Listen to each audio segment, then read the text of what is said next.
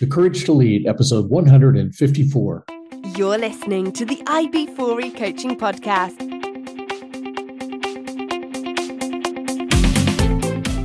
Brought to you by IB4E Coaching, business coaching for executives, entrepreneurs, and small business professionals. Learn more at ib4e-coaching.com. Hey, Coach Harlan here. Welcome back to the podcast. Hope you guys are having a phenomenal week.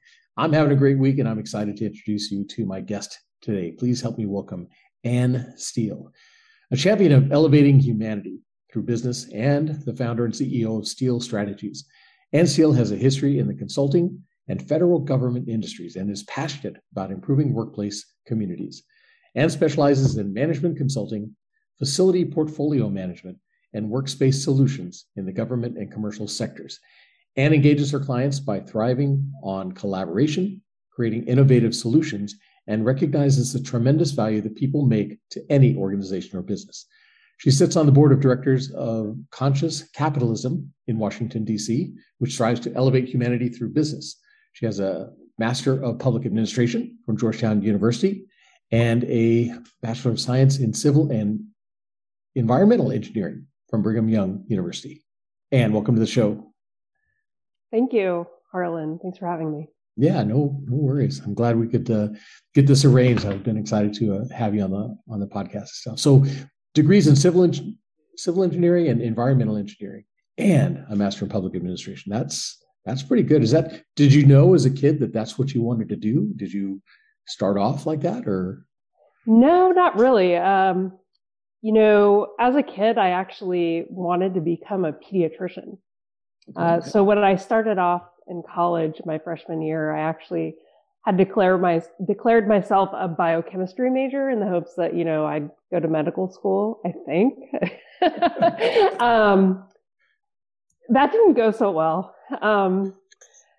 That first chemistry class that we had to take just, I thought chemistry was like amazing in high school, and then in college it was just beyond me. So I quickly realized I needed to change courses. After a bit of deliberation, not much, but a little bit of deliberation, I settled on civil and environmental engineering. So nice. Very cool. Yeah, I've heard some people say they get into chemistry because they think that's what they really want to do in the first couple of classes. Like, nope. Yeah, I'm not sure I selected like the best option in terms of, like a level of difficulty, but there could be worse. Oh yeah, absolutely. All right. Well, I want to come back and talk about that, how your degrees kind of prepared you for the role you're in now, what you do, how you help your clients and everything like that. But before we get started, I've got 10 questions that I ask every one of my guests.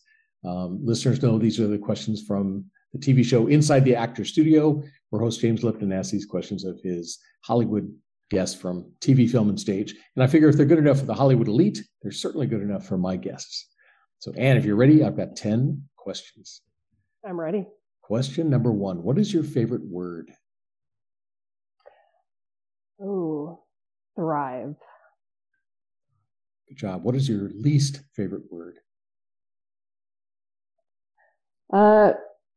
Not a word, probably something like I can't, or somebody giving up easily.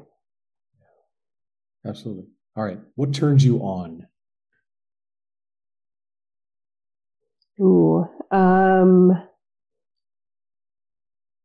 Just like collaboration, people who are genuine and real, who kind of skip over or refuse to do all of the pleasantries.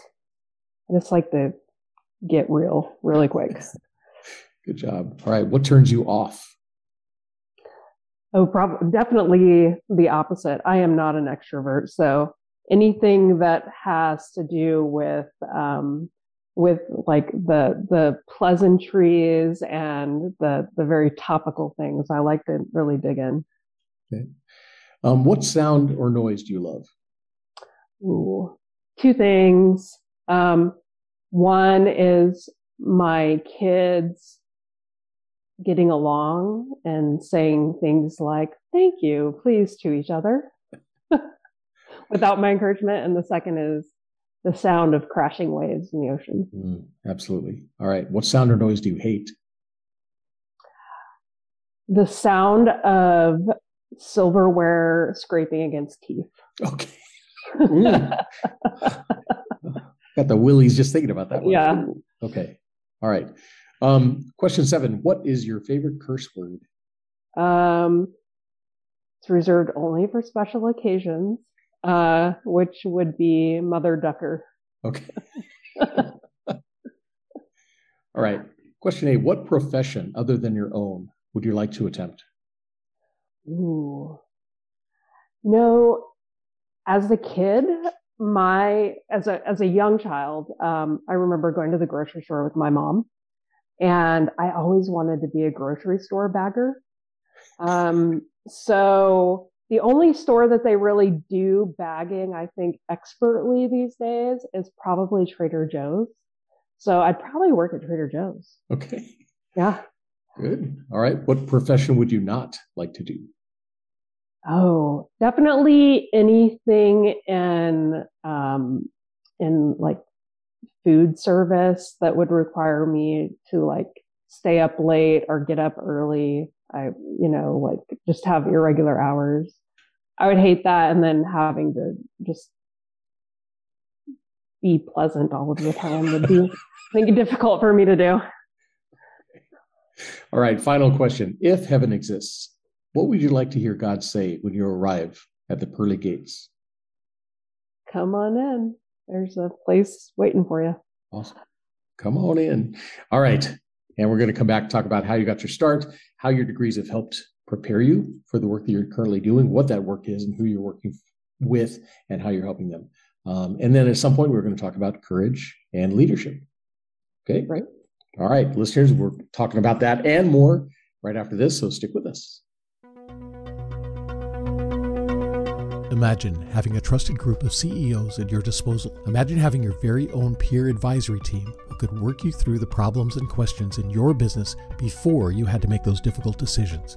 Imagine you had a group of advisors that had your back and met for the sole purpose of making you successful in your business. What would you be able to accomplish then? Well, you don't have to imagine anymore. You can have that and more when you join my Business Success Mastermind Group. Join my Business Success Mastermind Group today. Learn more at ib4e-coaching.com/mastermind. And I'm back with my guest, Ann Steele. Ann, thanks again for taking time out of your busy day. And you are busy. You've got a lot of stuff going on, don't you? A few things, yeah. Yeah.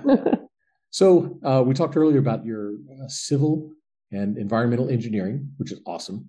Mm-hmm. And you've worked for some great companies too, including time at NASA, Goddard Space Center, the Flight Center there in Maryland. What did you do there? So what I did there, it takes most people by surprise. I actually worked on a research project that the actual research took place in the Brazilian Amazon basin. Mm-hmm. So it was a research project funded by NASA under their Biospheric and Atmospheric Sciences Directorate. And they were studying carbon and trace gas fluxes within in the Amazon forest, and then obviously in like pasture lands, lands that have been converted to pasture.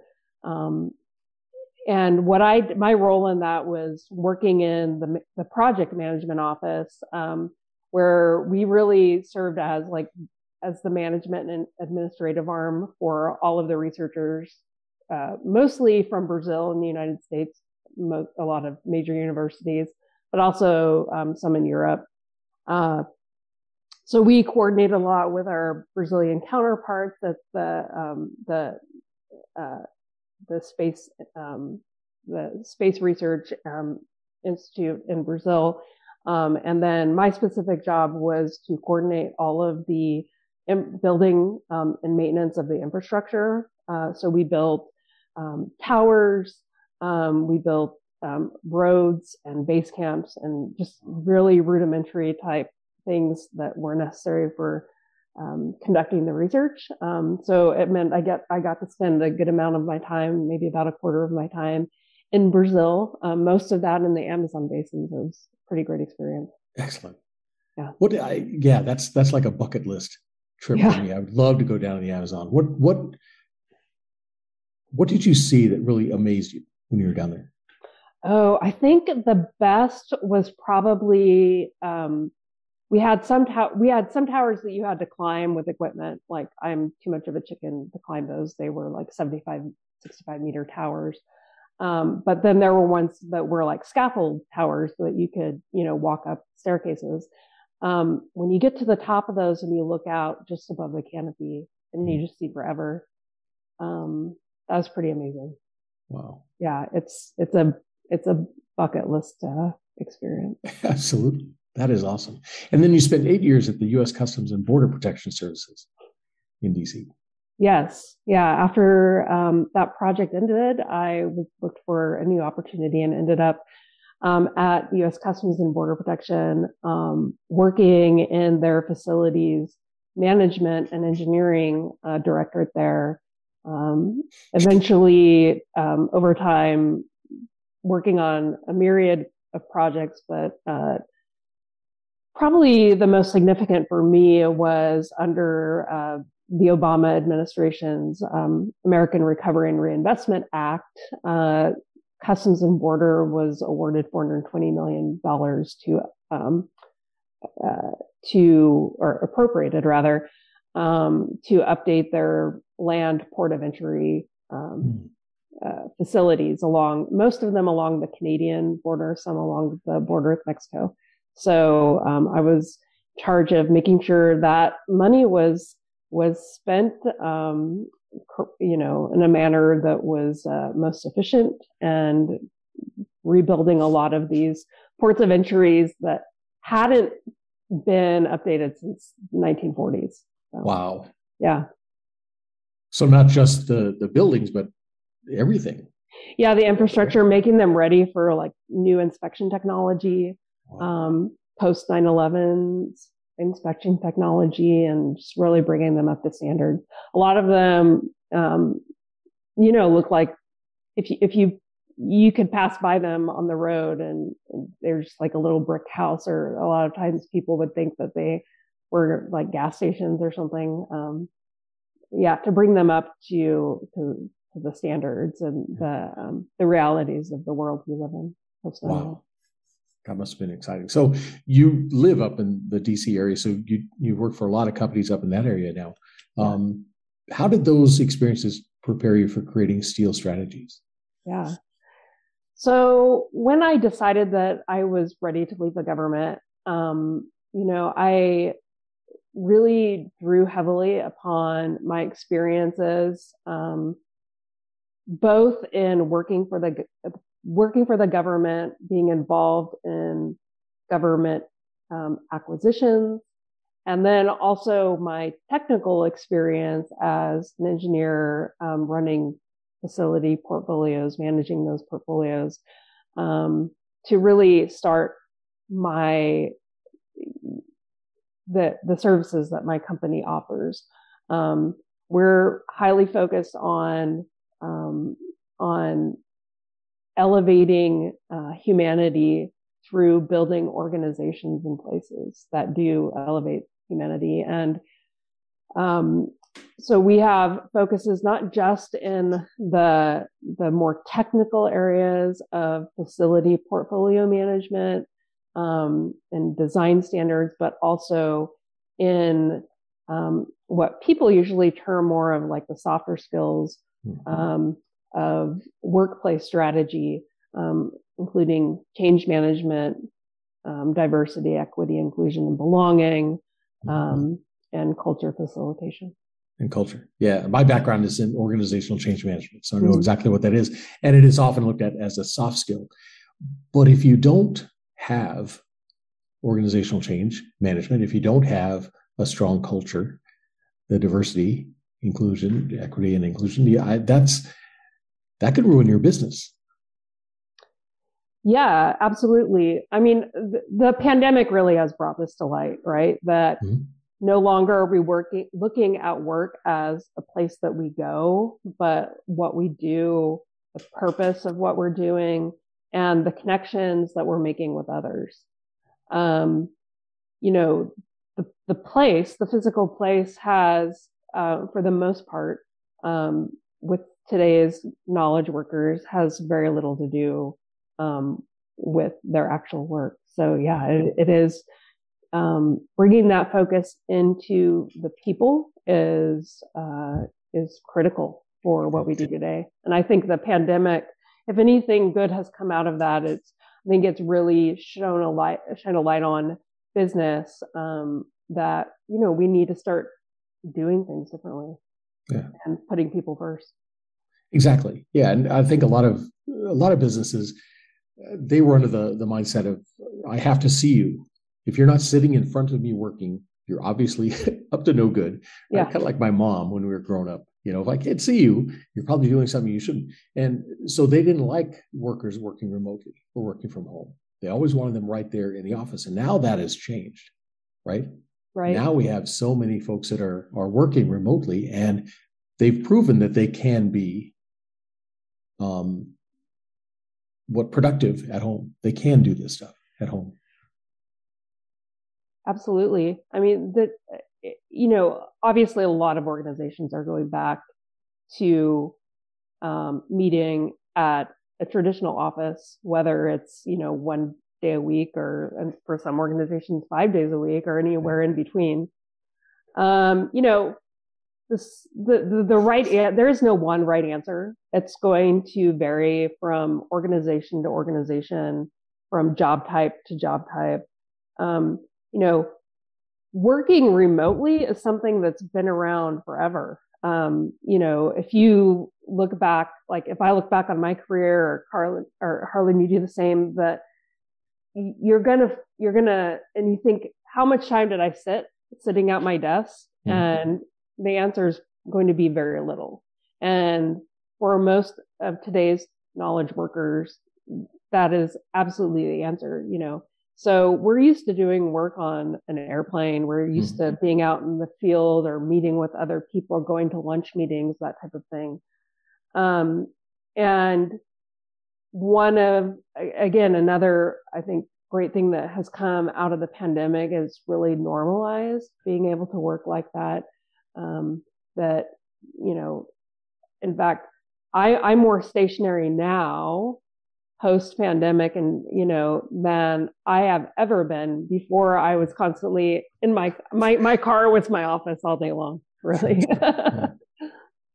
Well, and I know on your website you talk about designing the entire work experience from physical space to remote work. Yes. Are businesses now rethinking their workspace to have employees come back to the office? Yes, I would say by and large people are. I think they're reevaluating their real estate portfolio, their footprint. They're bringing in some new considerations. So those new considerations might be fully remote work, or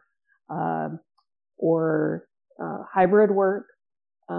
There's also, you know, more health considerations, a lot more focus on things like, you know, contact tracing, and understanding maybe workers who have been exposed to things like COVID, and how to track that while also maintaining privacy. The last thing that people want is to know is to have their employers like tracking what they do all day, whether they're in the office or at home. So that's definitely of concern. So I think I think the jury's out on a lot of technologies that are measuring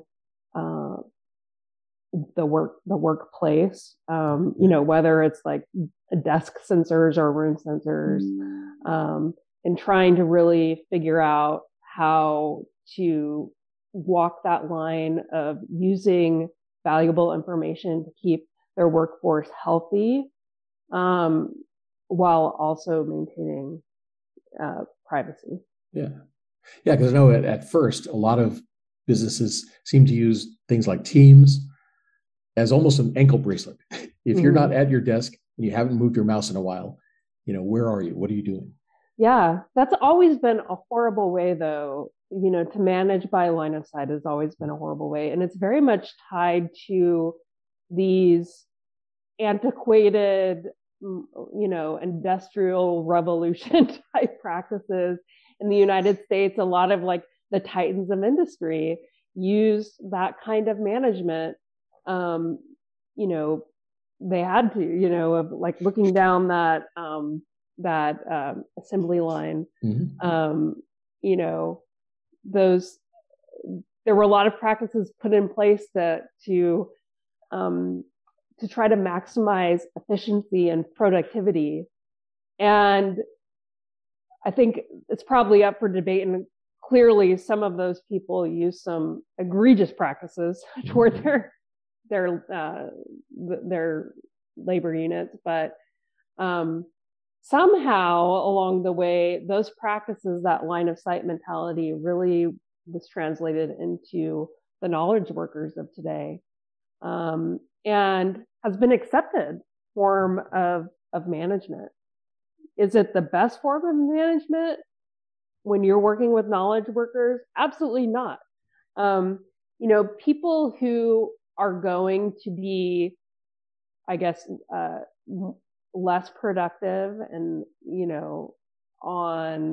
and sort of like the people who lag behind everyone else in productivity, or maybe are like problematic employees, whether they're in front of you or whether they're at home behind a screen, it's going to be the same. As well as those super productive employees. Those things are part of who we are as people, how engaged we are in the work that we're doing, how included we feel in the organizations and teams that we're a part of. That's what, that is what the focus needs to be on if we want to truly increase productivity and engagement among employees, not on whether you're sitting. I mean, everybody knows you could be sitting at your computer playing Tetris all day. Yeah. I actually have Tetris up on a separate monitor right now. So yes, exactly. But what do you see happening in the businesses and stuff? Are they moving away from the cubicles to more collaborative spaces? What are they thinking? So space right now is becoming much more purpose driven. So we saw, in the last 10 years or so, moving away from cubicles to from assigned cubicles to unassigned space that's more open. Now organizations are really kind of taking a deeper look at that. I wouldn't say that there is like one thing that stands head and shoulders above that people are sticking to open or they're going to more enclosed. I think they're really looking at how they're taking an honest look and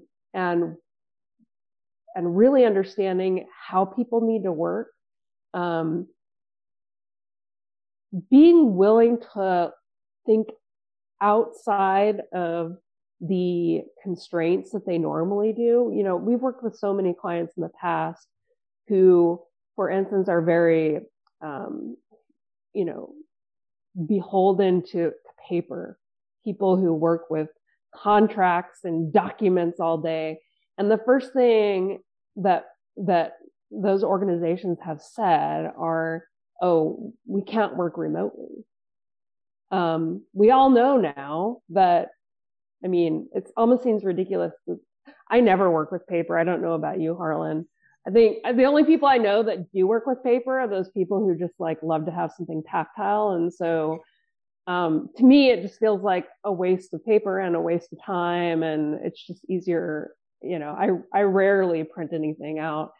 And so I think that if what we really try to do is get in there and try to break down sort of those constructs that a lot of people and organizations have built, and really take a really good look of, well, does it have to be this way? Can it be another way? There are a lot of great electronic tools out there. Can we maybe use some of those? And then surprisingly, or not surprisingly, I think a lot of our clients find that they are more efficient, that they're able to become more collaborative, and do a better job and be more engaged in the work that they do, because by being more, having more flexibility at work, by being able to decide, today I need to do X, Y, and Z, and I can do that best at home. And today I need to go and brainstorm. And man, I really get energy from being with other people and being in front of a whiteboard with sticky notes and all kinds of chaos going on. So the best thing for me to do today is to go into an office where I can see a few of my coworkers and collaborate with them. Yeah. So the flexibility to be able to do that and to choose, instead of arbitrary check the box, I did my 2 days in the office today, with, whether those 2 days in the office were spent doing concentrated work that you probably could have done better at home. And then maybe at home you sat on Zooms all day, or vice versa, Right.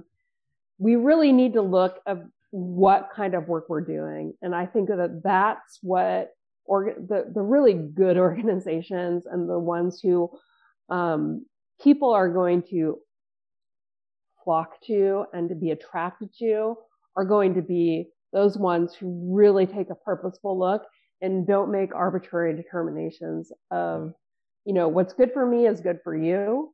And what I mean by that is, like, maybe you have a senior manager who is, I'll just say, like, a white male with grandkids, in their 60s, and doesn't have, kids at home anymore, or other people that they're taking care of, and likes to go to the office all day. And then you talk to somebody like me. I have an 8-year-old and a 10-year-old, and, they're much happier if they can walk in, if I can meet them at the bus, mm-hmm. if I can drop them off at school. I'm much happier if I don't have to rush home and spend an extra hour and a half in the car that day, before I, drive them around to practices and lessons and things like that. So. Sure. But then engaging a company like yours, where you talk through this with them, right? You help them Absolutely. Understand how the space can be used, should be used. Do you guys interview the employees too to get their input? Absolutely. So our approach is very, as I've said before, is very human-centric, and it's very simple. So so most of my employees have a background either in interior design, architecture, engineering. And what we really do is focus on listening. And so our approach is often to go in and, maybe receive from the organization and the initial like leaders who have reached out to us and asked for help, gotten a basic understanding of what their objectives are, why they're coming to us, what their current processes and procedures are. We spend a little time like looking at that, understanding what the lay of the land, but we try to do that, with an open mind, reserving judgment. And then we really, from that point, just like to jump in, and we meet with cohorts of executive leadership, of management, and then of, the staff at large. And we usually like to meet with them, in groups of 12 to 15 people, and have structured, facilitated conversations about what their needs are. And we do that by asking, predetermined sets of questions, and listening and documenting, and then coming back and picking out what the general themes are that we hear, and reporting back to the executive leadership, letting them know what we're hearing. I would say the majority of executive leaders will say that they understand their people and they know what they want. And that there have been rare occasions where we find where leaders are really in tune with their staff, but those are very rare cases. And in the majority, and I'll venture 90 to 95% of the time, there are surprises. Yeah.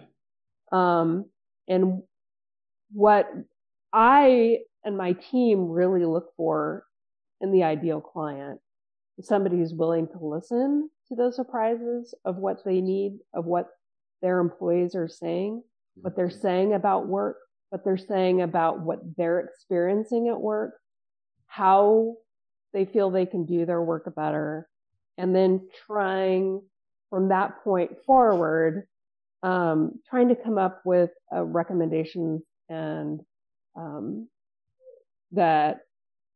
recommendations that we can co-create with that organization. Nobody knows the organization better than they do. So we're really believe in co-creation and to find strategies that they can put in place, whether it be with their physical space or how they work and how they interact with each other. Nice. Yeah, it's absolutely important to get all that stuff out. And you've got that diverse team to help, regardless, whatever it is, if it's physical space or the employees, right, the culture and everything like that. Yep, you've got the folks to do it. Yeah. Is there a certain sector or segment that you work with now? So we're really spread across a lot of sectors right now. So initially, we did most of our work in the federal government sector. Over the past few years, we've really expanded where we have done a lot of work in the private sector, especially in the technology sector. And then we've also branched out into doing a lot more work with local and state governments as well. Nice. And so when did you start Steele Strategies? Yeah, in 2015. So we're coming up, actually the 7-year anniversary is coming up in a couple of weeks in May. So nice. Yeah. Very nice. Yeah, very cool. So talking about courage, you had some great jobs working in the government or for the government, right? These different entities and everything like that. How was that transition then to your own business, becoming the entrepreneur? Where did you find the courage to say, yeah, that would be comfortable. I could do that again. There's probably other offers that you had on the table. Where did you find the courage to say, I'm going to do this on my own? Yeah, I think a lot of, at least for me, a couple of things. I grew up in a household where my dad became an entrepreneur when I was, in my early teens. So I was definitely familiar with, I think, the courage, the risk that it takes to do that. For many years, I would say for most of my career, I never really imagined that I would want that or need that in my own career. It wasn't really until I reached a point within the organization where I was very dissatisfied with what I perceived to be a lack of control, which I felt like I had to cede control of my career to others. And what I mean by that is that I felt like I had to, I could work hard, I could advocate for myself, I could be the best employee, the best manager, the most innovative person. But at the end of the day, I was really beholden to like the bureaucracy. I was beholden to other people's attitudes or viewpoints toward me, what they thought of me, what their priorities were personally and within the organization. And it really started to rub me in a way where I was like, I'm just not satisfied with this anymore. Simultaneously, as I was feeling all of those things, and this came at, by the way, like probably one of the most inopportune times in my life. At the time, I had like a 1-year-old and a 3-year-old. Like, I wouldn't say that like that's the ideal time to start a business, but anyway, I had been talking with a friend who's an entrepreneur, and kind of got a lot of encouragement from him. Hey, you can do this. Hey, let's do this together.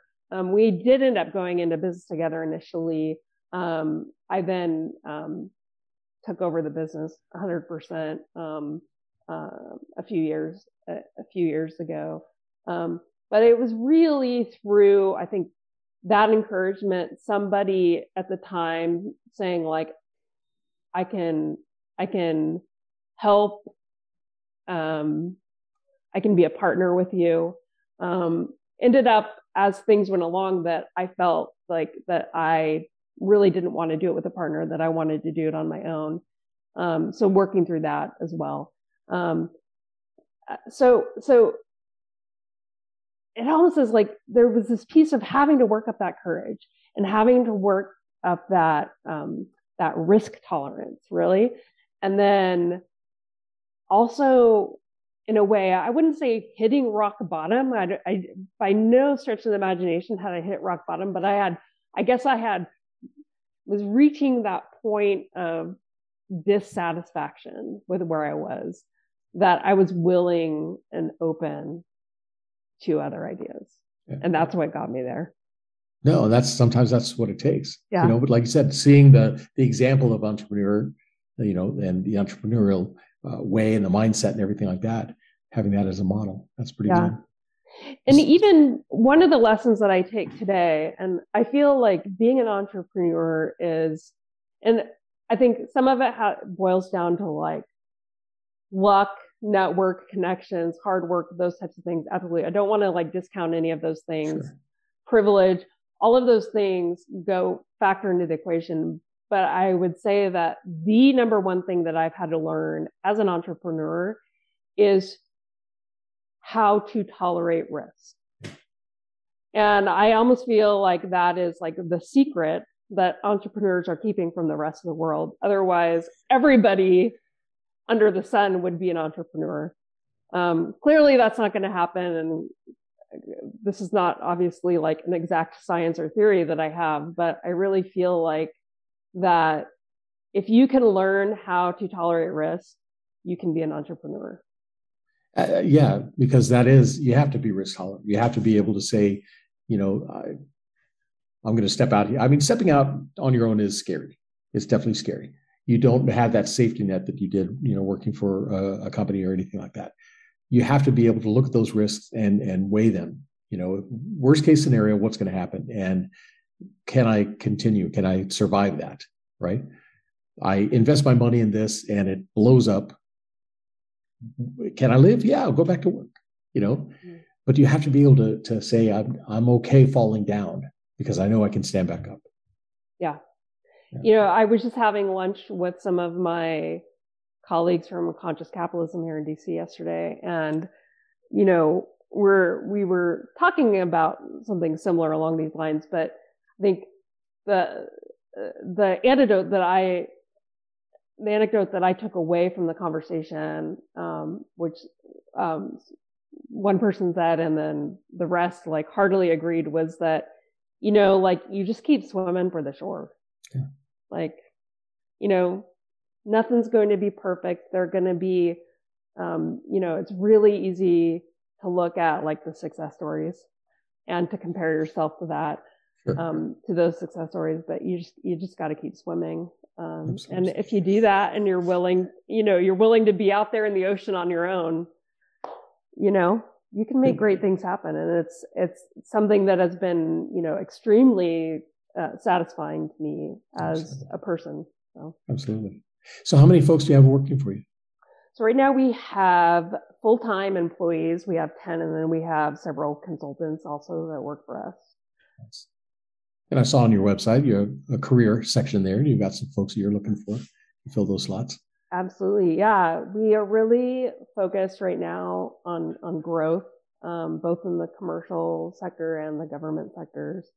So yeah, right now we're really actually looking for some great salespeople. Sure. So if anybody out there is listening. Absolutely. I will definitely have a link to your website in the show notes.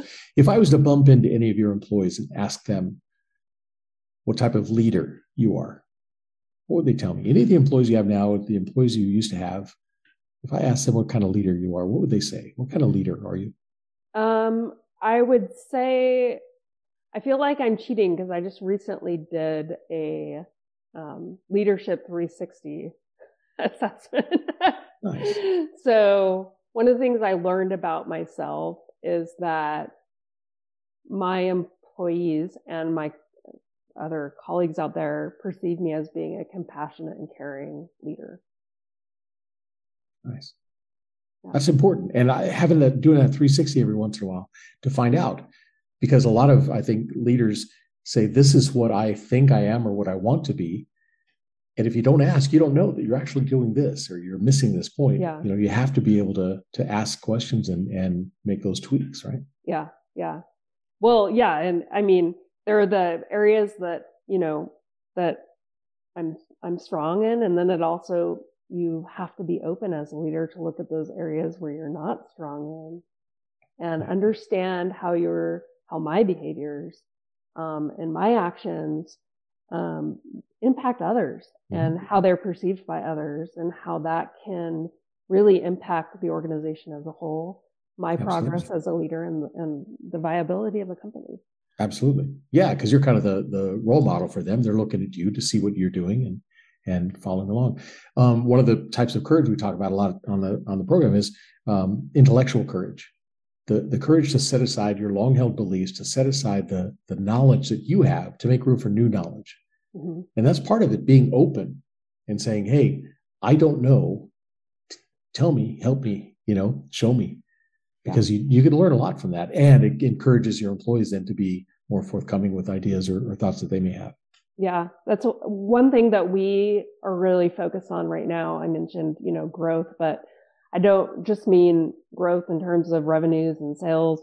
I'm talking about, having growth mindsets and trying to instill that in the culture and the fabric of who we are at Steele Strategies. So it's something that we talk about a lot. We also really challenge our employees to get vulnerable in a lot of ways that I don't think most organizations, particularly in the United States today, ask their employees to get vulnerable. Whether it's talking about new ways of learning, or whether we're talking about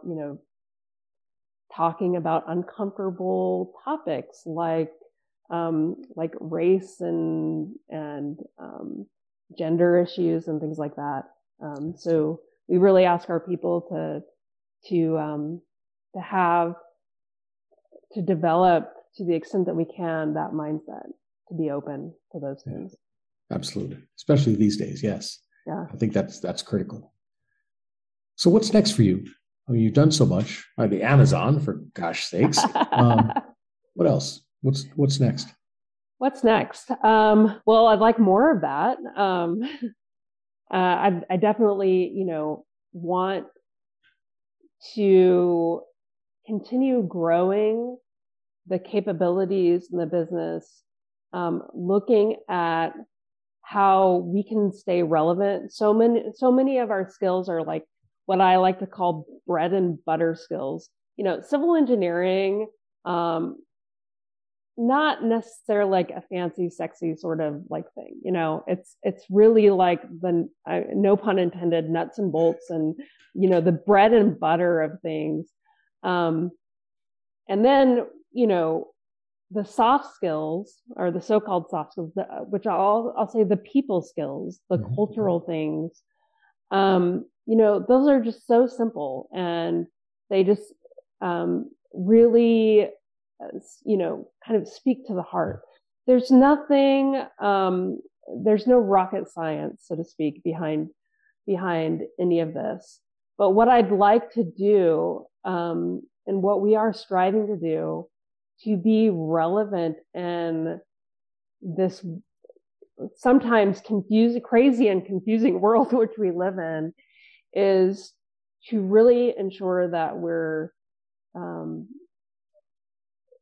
we are lining up with like the best technology out there that will really serve our clients the best.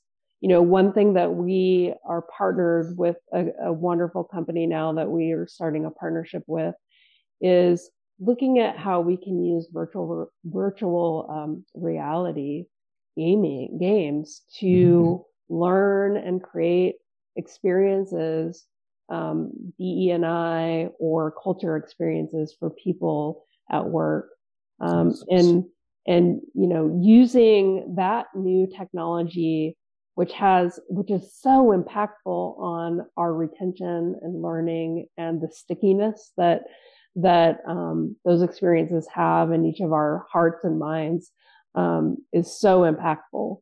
So looking at tools like that we can really help bring to our clients, to help them not have the shiny new toy per se, but to really be able to evolve, to affect change better than what they have been doing and what we've been doing as a culture. Nice.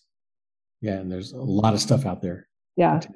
And on top of that, I of course, you mentioned the Amazon. So, personally, more travel, more, quality time with my family, and,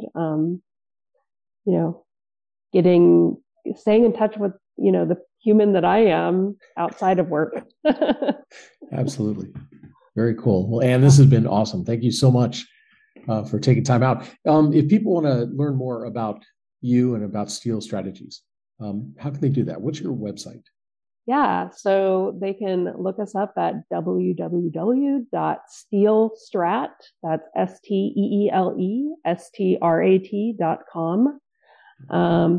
You can also hit me up on LinkedIn. Excellent. And I will have those links in the show notes for everybody. So yeah, good job. Thank you so much. Thank you, Harlan. Appreciate it. All right, listeners, hope you guys are taking a lot of notes, a lot of good takeaways here. Definitely check out SteeleStrat.com. Check out their career page, just in case you're in sales and stuff like that, to help them grow. And good stuff. Make sure you share this episode with your family, friends, and colleagues. And stick around, because there's always more coming. That's it for me, Coach Harlan, saying so long for now.